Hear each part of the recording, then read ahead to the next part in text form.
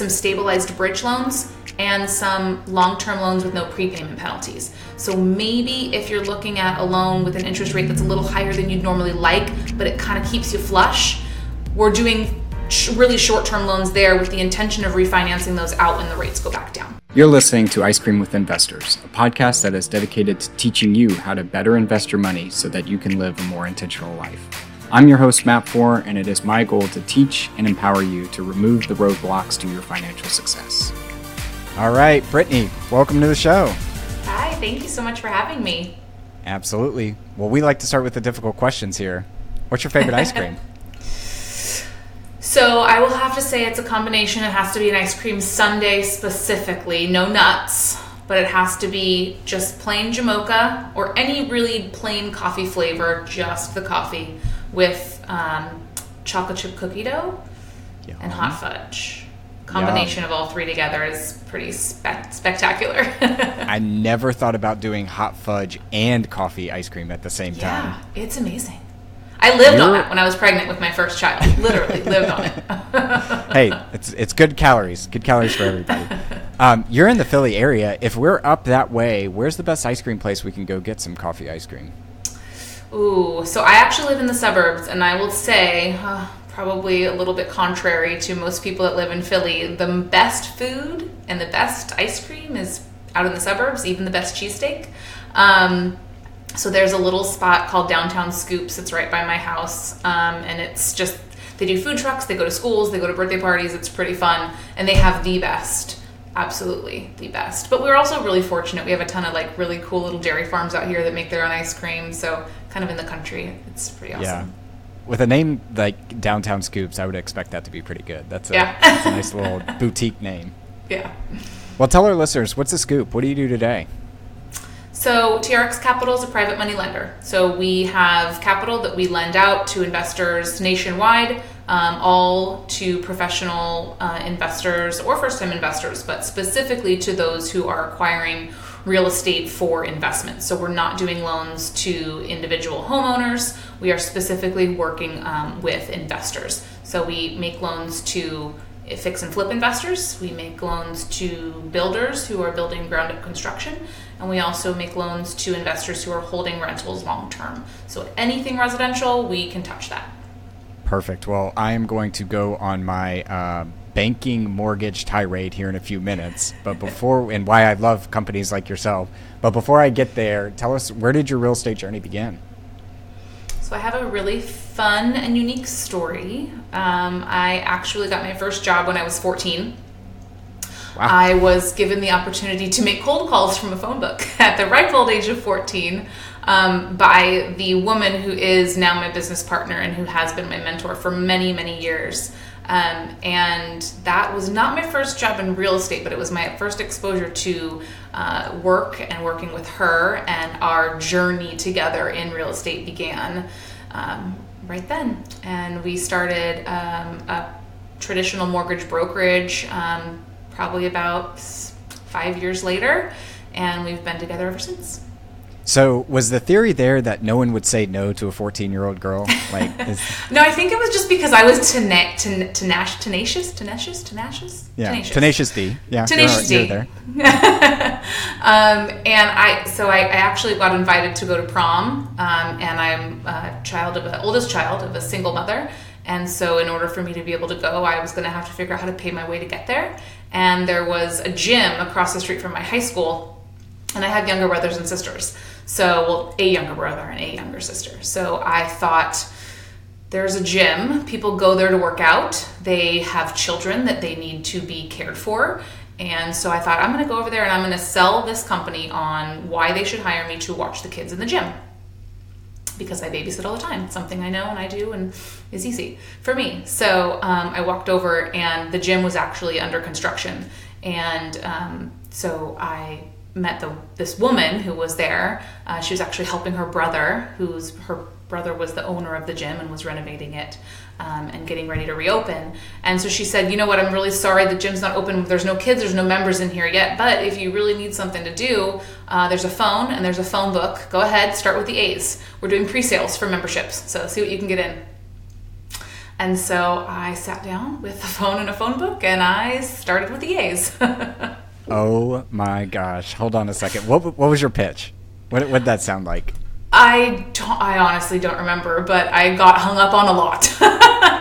Yeah. Did you get paid like a commission for everybody you would convert? For every membership. And then that ultimately ended up morphing into a secondary aspect of that, where we would take like Ziploc bags and throw a little like free membership coupon in with a little rock and tie it with a ribbon and like chuck it out people's driveways to try and get them in off the flyers. So, it became a whole thing. No windows were broken during this exercise. No windows were broken. I think we got chased by dogs. Probably a lot of those, but no windows were broken. So I hate to be hung up on this, but like cold calling can be very daunting to a lot of different people. And at 14, you either see it as extremely scary and don't want to get hung up on, or you just have the blissful ignorance of a teenager and you go in it headstrong. Which one were you? Totally the latter.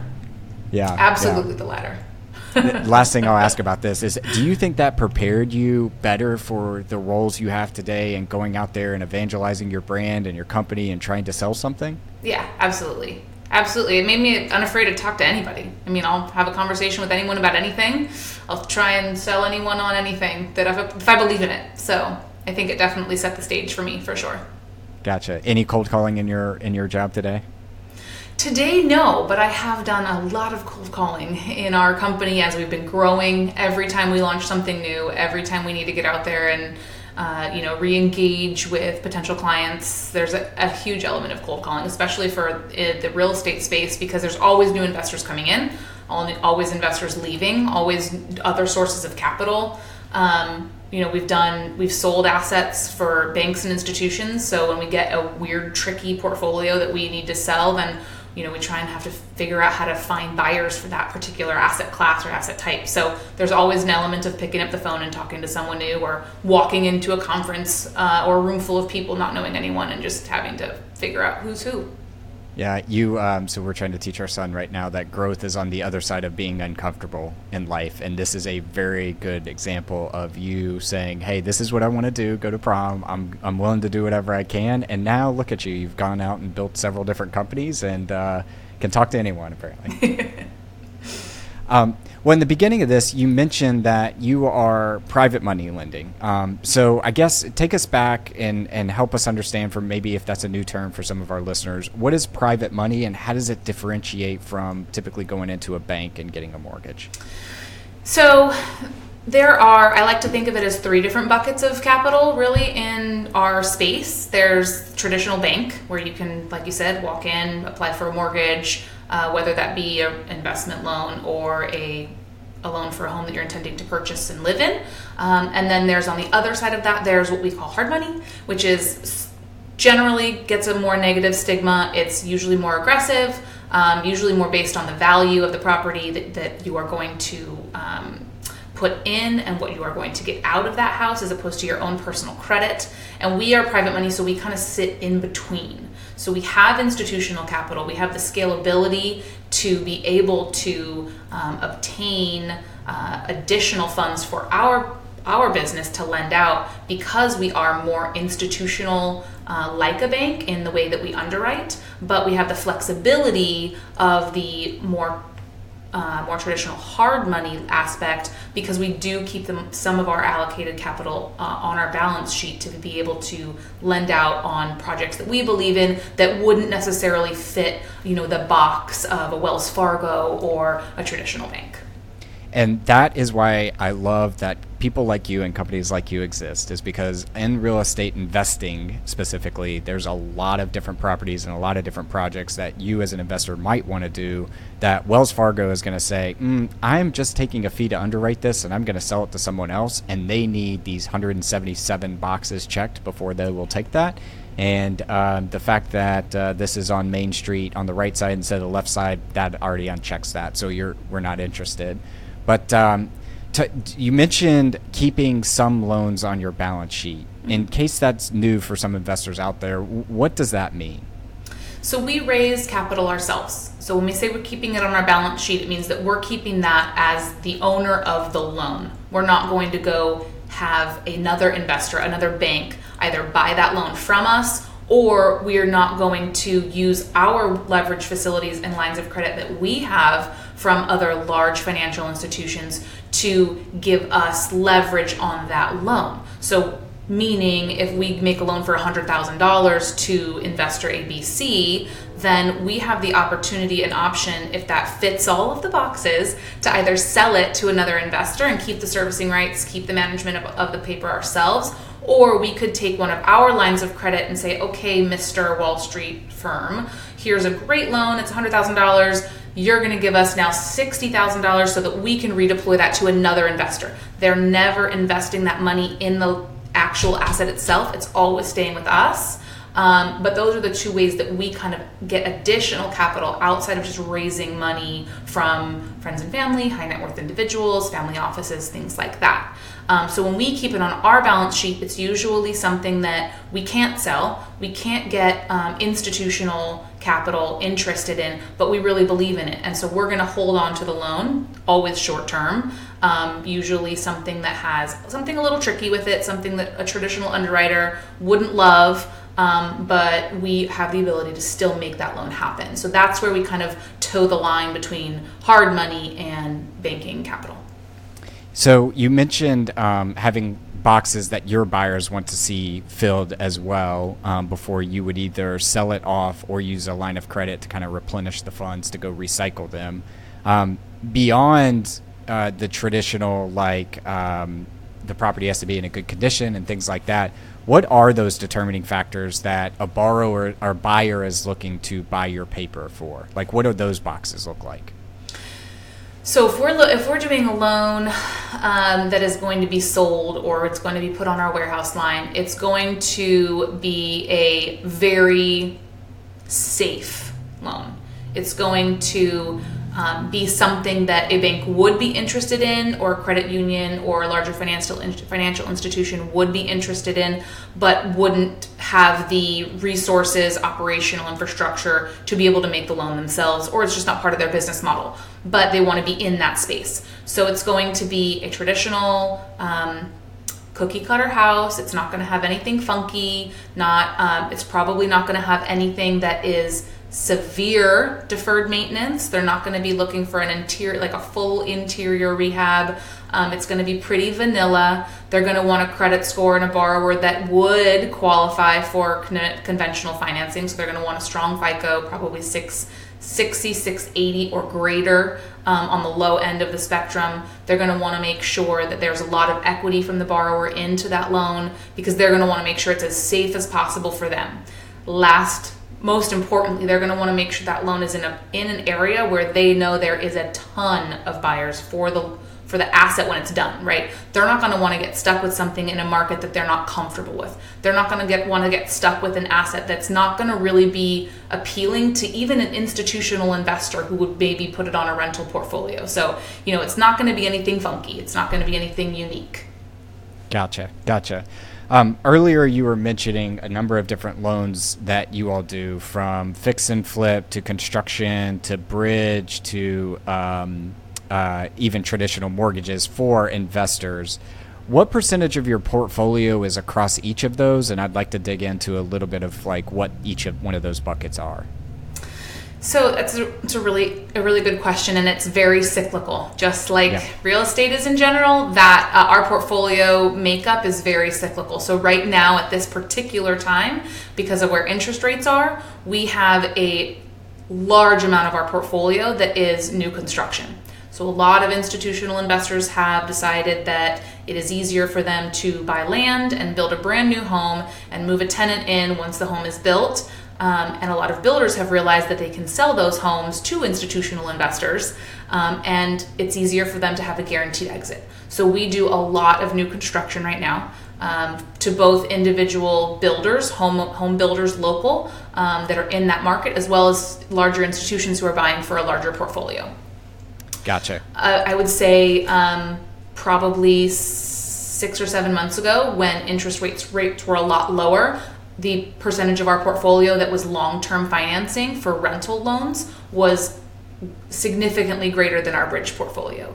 And in general, our bridge loans are just down across the board for traditional fix and flip or fix to hold. And that's really just because the market is so dried up of inventory right now. So it's really hard for investors in general to find that type of asset class. So because of that, our portfolio is a little bit light there. What markets are you in? Like, obviously, I think I saw on the website you guys are in 17 different markets, but are there a couple that just kind of dominate those 17 states? Talk me through that. So we love the Southeast. Me too. We do a lot. I mean, our operations, we have an operations team here in Philly, so we do have a lot in the kind of tri-state Philly, New Jersey, Delaware area. We don't really love New York just from a lot of regulatory reasons. We have a lot in Texas, and we really love the Carolinas. That's not to say that we won't go outside of those markets. We do have a heavy portfolio in California just because that's where we've invested ourselves. And so we know a lot of that market. And can be kind of tricky for some investors who don't really know the area. So we do have a lot in California. But other than that, we're not really opposed to any markets except for certain areas where regulations just make it difficult or sometimes impossible for us to make loans in.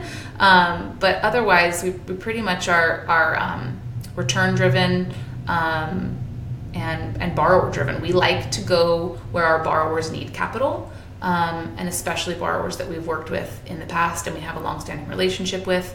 We'll follow them to a new market. You are the first person I've ever had on the podcast that says you invest in California, so I don't want to breeze over that point. How did you end up with investments in California? Well, that's where my partners are based. So we started the first company we started was in Southern California, and we were literally lending only to investors in Southern California. And it's because we knew it. We could drive the properties ourselves. We could, get there fast. We could do our own diligence. And because we know the market well there now, after 20 years, we're able to keep lending there. But where inventory is very scarce. So. Yeah, and I think there's the key, right? Everybody that I've had on the show that says, we don't invest in California, regulations, yada, yada, whatever it is, they don't live there. And right. I think a couple of folks I've had on the show who live there and even do developments there say having the localized institutional knowledge to know, like, oh, you don't really want that house because of the way it is and hard to get to and different things like that can make or break you. I will also say that California is a huge appreciation state. Make no mistake about it. If you would have just bought 2 houses in 1990 and just held on to those guys for 40 years, you'd be multimillionaires over. So you're telling me. Every market has its pros and cons, I think. And just because you hear the bad press about bigger states or bigger cities that might have regulations doesn't mean there's not people doing deals and making money in those states. Yeah, absolutely. So one of the things that I'm kind of interested to tease out of you right now is how are you seeing interest rates right now? So obviously in the past year and a half, 18 months or so, interest rates have risen dramatically from the Fed. That is affecting downstream interest rates on everything from real estate to cars to credit cards. What are you all seeing in today's market? And then, what are you seeing? I mean, I don't think it's definitely not a secret. It's not something that's not well known that interest rates are kind of going all over the place. So we do fluctuate and change with the market. Our cost of capital changes when we have our different warehouse lines, so we kind of have to adjust with the market as it goes. We do, like I said before, we do have the balance sheet capital, so that kind of stays the same. Our cost of capital to those investors and those that we have kind of pooled together in that capital stack, they're just looking for a certain return. So that is a little bit more stable for us, which is why we keep it, why we like to have it. Cash is king. To be able to put money out that we can control is really game changing for us as a lender. But as far as interest rates in general and where we're seeing those go, I mean, it's affecting every asset class. It's not just affecting single family, it's affecting multifamily. I think the other thing I'm noticing more so even than interest rates that are increasing is other lenders getting more skittish on leverage amounts and really scaling back their advance rates on value because they're worried about markets correcting and having some kind of dip in values and then them being stuck with something that may be over levered. So I think in the combination of the two is really just making it difficult for investors to find deals in general. But I'm finding that makes people that much more creative and that much more intentional, right? They're getting the right types of deals. They're saving. They're not letting their capital kind of control where they go because they are watching that more. And it's making people a little bit more aggressive and creative. So we're seeing a lot of investors who were doing fix and flip or even fix to rent moving into that kind of partnership structure with local builders to do new construction because they can be more mindful of controlling cost because they're getting economies of scale. So they're getting creative and finding other ways to save when the interest rates are rising. The other thing that we're able to do that I think is important that I don't know a lot of other lenders who are doing is some stabilized bridge loans and some long-term loans with no prepayment penalties. So maybe if you're looking at a loan with an interest rate that's a little higher than you'd normally like, but it kind of keeps you flush, we're doing really short-term loans there with the intention of refinancing those out when the rates go back down. Hey, fellow investors, before we dive into our next segment of the show, I wanted to take a quick moment to talk to you about a fantastic opportunity for you to invest with me. As you know, here at Ice Cream with Investors, I'm passionate about real estate investing and helping you navigate the exciting world of wealth creation through real estate. And that's why, for the first time, I'm thrilled to tell you about an opportunity for you to invest alongside of me. Over the past 3 years, I've been investing in multifamily, mobile home parks, car washes. I've even become the bank and lent out money to fellow real estate investors on a short-term basis. And now you can come join me. If you would like to jump on a call and learn more about this opportunity, head to icecreamwithinvestors.com/invest and find a time for us to connect. And now back to the show.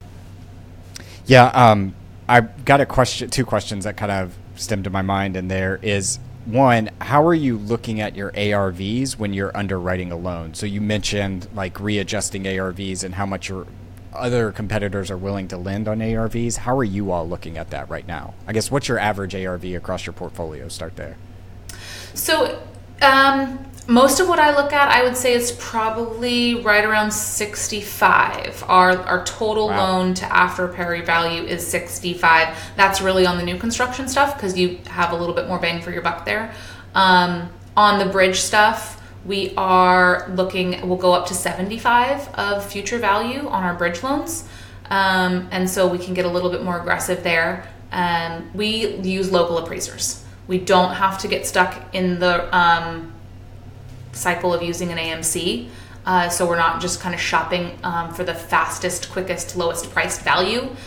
We really like to go to local appraisers who really know the markets, who really know how to value those types of products, whether it be block by block or county by county or zip code by zip code, and make sure that we're really getting the local knowledge so that we know really, really, really confidently where that's gonna land. And that makes us a little bit more flexible. So if we can see and we know that there's really a strong exit strategy, or we know that the property ultimately is going to be turned really quickly and held for rent, and we know that the institutional capital still will go up to 80% of value on a rate and term refinance, then we can get a little bit more flexible. So we're really kind of watching where that exit financing is also, and watching to make sure we have the exit on both sides, whether it be a resale or a rental. Gotcha. You mentioned also about no prepayment penalties, and I thought that was interesting because I think in the commercial space right now, what we're seeing a lot of is folks are having their expiration dates on their loans come up in 2024 and 2025. And I think a lot of them would be willing to make the trade that, sure, prime might be 6% right now. I know I can get agency at 6%, but I'll take 7 right now as long as you tell me there's no prepayment penalty, because that's going to give me the flexibility to, 1, lock in, and then 2, refinance when I feel like it's favorable in my conditions. And unfortunately in the commercial space, you have these yield to maintenance prepayment penalties, and you're doing the calculations and you're like, shoot, it could be millions of dollars to refinance this loan. So I can't take advantage if the market shifts in my favor to lower interest rates. So I guess just talk us through, like, how are you seeing borrowers respond to this idea that, yeah, you might pay a little bit higher interest rate, but I'm not going to penalize you if you want to refinance or anything like that. So we actually do a calculation for them. We put it into our funding sheets. We put it into our underwriting analysis, so we can kind of show them where that breaking point is. We can show them if they have a step down prepayment penalty, or if they have a yield maintenance loan, what that's going to cost them ultimately over maybe a 3-year period, and then show them what the interest increase in that over that same 3-year period is, and almost always it works out in their favor. And then we also have the option to be able to put the interest-only component on a long-term loan as well. So if they want to even get a little bit more savings, on there, maybe it's a 5-year interest-only period, knowing that really in 5 years they're probably going to refinance it anyways, then we can kind of show them how their cash flow saves them a little bit more there when we put those types of loans together. Even if maybe you're looking at a 7.25% rate instead of a 7% rate, but it's an interest-only option in that loan payment, then it gives you a little bit more of that flexibility. And that's kind of where we educate the investors that maybe need a little bit more visual representation of what that looks like. Yeah, that's smart. I mean, it's often said, like, marry the property, date the rate. And essentially what that is meaning is, like, don't get so caught up on this quarter point, because, I mean, in the single-family space, you're talking, like, tens of dollars being added to your mortgage if you are off by a quarter BIP or something like that. Whereas if you lose out on a deal, like a home run deal, because you're worried about a rate, then you're walking over pennies. What is it? Walking over dollars to pick up pennies, or whatever they call it. A lot of analogies coming from this side of the table. None of them delivered well right now. The last question I kind of had is really around the balance sheet. So how do you all think about managing your balance sheet in this type of environment? You are pretty close to a bank in that sense, where you have to think about, how can I use this dollar either and recycle it or get it off my balance sheet so that I can go recapitalize that dollar at a higher interest rate and things like that. And I think most of our listeners know what happened to SVB earlier this year was not necessarily that they were poorly managed. They were buying 30-year treasuries, but those 30-year treasuries they had at 2%, and then all of a sudden they ran up to 5%, so they showed a market loss on their balance sheet. Mm-hmm. So how do you kind of view that? Talk us through how you make sure you don't step into that type of a problem. I'm just always interested in learning from other folks that do that at a high level. I think it's a little different for us just because of where we raise, how we raise our capital, and, the balance sheet that we have. Everything we put on our balance sheet is super short term. So, we're constantly looking at how that's going to sell, when that's going to sell, and also multiple different exit strategies. At the end of the day, we always look at the fact, what are we going to have to do with this if we have to take it back for some reason? And so it's a little bit different for us in managing that, because we have raised capital that kind of sits at a pretty solid, consistent cost. And so as long as we are putting out our loans that are coming in above that, and we're meeting the hurdles for our investors, we don't have too much that we have to really juggle there. And it's a smaller amount that we put on our balance sheet. Now, when we are looking at how we want to move our assets from different warehouse lines and things like that, that's where it gets tricky for us, for sure, because we want to make sure we're optimizing where we're putting properties off the balance sheet. And we actually have some tools that we use, and some resources that we have with a couple different third-party providers that really help us optimize that, so we don't have to have a full capital markets team, because that would be a little bit of overkill for us. Yeah. What are those tools? Curious. Are they homegrown, or are they off the shelf? No, so we there's a couple different third-party providers that we work with that also help us do third-party diligence, that have created platforms that basically optimize that for you. Gotcha. Yeah, it took me a while to kind of understand what you were saying, because I'm involved in a couple of these funds where, hey, we're paying you a 10% pref or a 13% pref, and we're loaning out our capital at 12%. And I was like, wait a minute, how does that work? And it's because you're juggling this, right? And I know that I have to pay my investors 13%, and I can borrow, let's say, at 7%. So right. My overall capital is actually costing me somewhere in the 10. Sorry if the public math is off there, but my blended rate is essentially this, and that's where I got really interested in the space of like, oh wow, you're just arbitraging capital. That's interesting. Yep. Just because we're going to be published on the internet and it'll be posted forever, I'm going to ask you to dig into your crystal ball and give us some predictions here. So as someone who's kind of seeing different parts of the real estate market, from single family to development to some of these bridge in-house loans, you're seeing different states of the market from California to Pennsylvania. Talk us to where do you think we end up next year or going into 2025 in the real estate market? I think I'm a little bit less conservative. I'm not as worried as I think many others are as to where we're going to be next year. I think that real estate is continually cyclical, and you will always. That's why I love real estate. I love the fact that if you have a hard, tangible asset and you are willing to ride that out, that there is appreciation coming, and you just kind of have to ride the wave. That's one of the beautiful things about having been in this business for so long. I saw all of the crazy fallout, from the crisis and all the way through how we recovered there. I don't think we're ever going to be in that terrible of a state where our inventory has gone down and our asset values have tanked. I don't think that we're ever going to be in that place again. I think there is a dip. There's going to be definitely something that's kind of correcting where values are, but I'm not really afraid of it. I mean, it's just kind of sit there and enjoy the ride, really, and hold on. But as far as a prediction on where we land, I really don't think we're going to see anything that's too glaring and scary come out in the next year.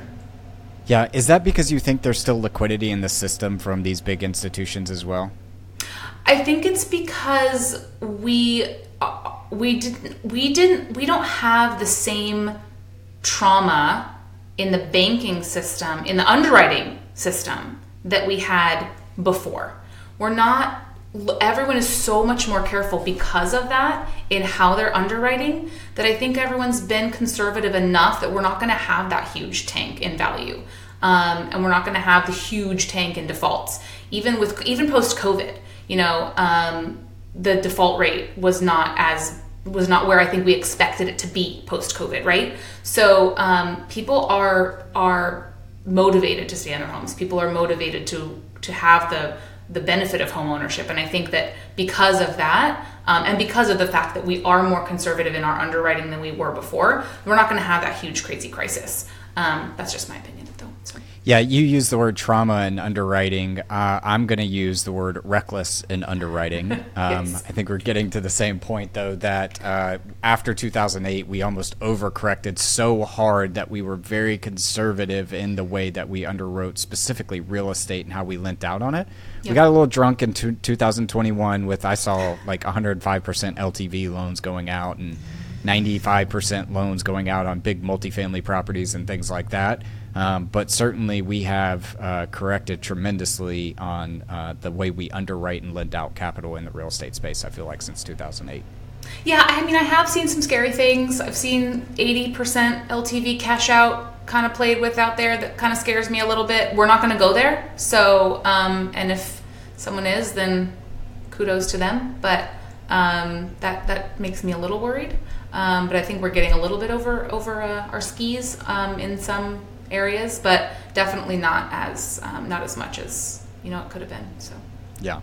Well, Brittney, fantastic conversation. I want to take you now to our last round. We're calling this the 4 toppings. Our first one is, what is your favorite book, or what is a book you've read recently that's given you a paradigm shift? I don't get to read very much anymore. So I will go with my favorite book, and that is Pride and Prejudice by Jane Austen. Oh, okay.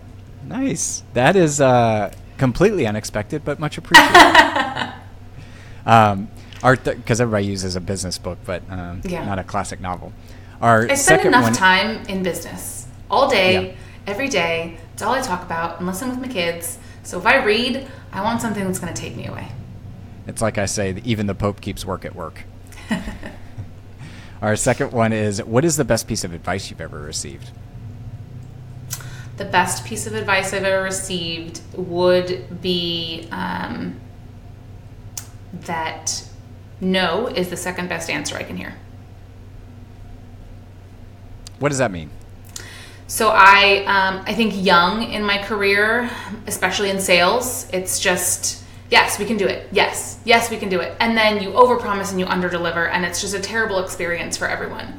So I had a client that I significantly disappointed with overpromising and underdelivering, and he told me, listen, we're going to get through this. We're going to move on. We're still going to work together. But going forward, the second best thing you can tell me is no. Yeah. I tend to agree. I've built my career in sales, and one thing I hate is when people just you work with them for months on trying to get something done, and then boom, you just never hear from them again. Yeah. And it's like, just tell me no. It's okay. I'm not going to be mad. I'll move on to the next thing, but I would rather know than just sit here in limbo. And they think you're doing you a favor, but you're not. I'm going to make sure I tell our kids that tonight, too. No is actually the second best thing you can hear. Our third one is, what are you most proud of in your life? I'm proud of my people. Professionally and personally, I'm just really proud and honored by the people that I get to surround myself with. We've worked really hard to stay together. My team has stayed together for 20 years as we've grown. And I'm really proud of the people that I keep close in my personal life too. My family, my friends, they're my everything, and I'm really, really, really proud and honored to still have them around, sticking with me. They're probably proud to see from your growth too, from a 14-year-old cold calling gym memberships to building another company. Our fourth and last one is, if you could sit down and eat a bowl of ice cream with anyone, dead or alive, who would it be and why? If I could sit down with anyone, it would be J.K. Rowling, the author of the Harry Potter series. You told me that it was going to be a unique one when we first started, and I got to say that's the first time we've heard that. By the way, I would just love to pick her brain and understand her creativity and how she created this entire world. It's just fascinating to me. That, and by the way, like a self-made billionaire, right? Right. Like, and who started in her 40s. It's not like she was building this along the way and compounding it. Yeah, she's inspirational. Respect. And my kids and I get to share reading her books together, which is just super special. So, there's a lot of reasons why I think that she would be fascinating to sit and talk to. Yeah, respect. All right, well, Brittney, fantastic conversation. I appreciate the time. If our listeners wanted to reach out to you and just get in touch with you or learn about all the things you got going on with your loan programs, where is the best place we could point them?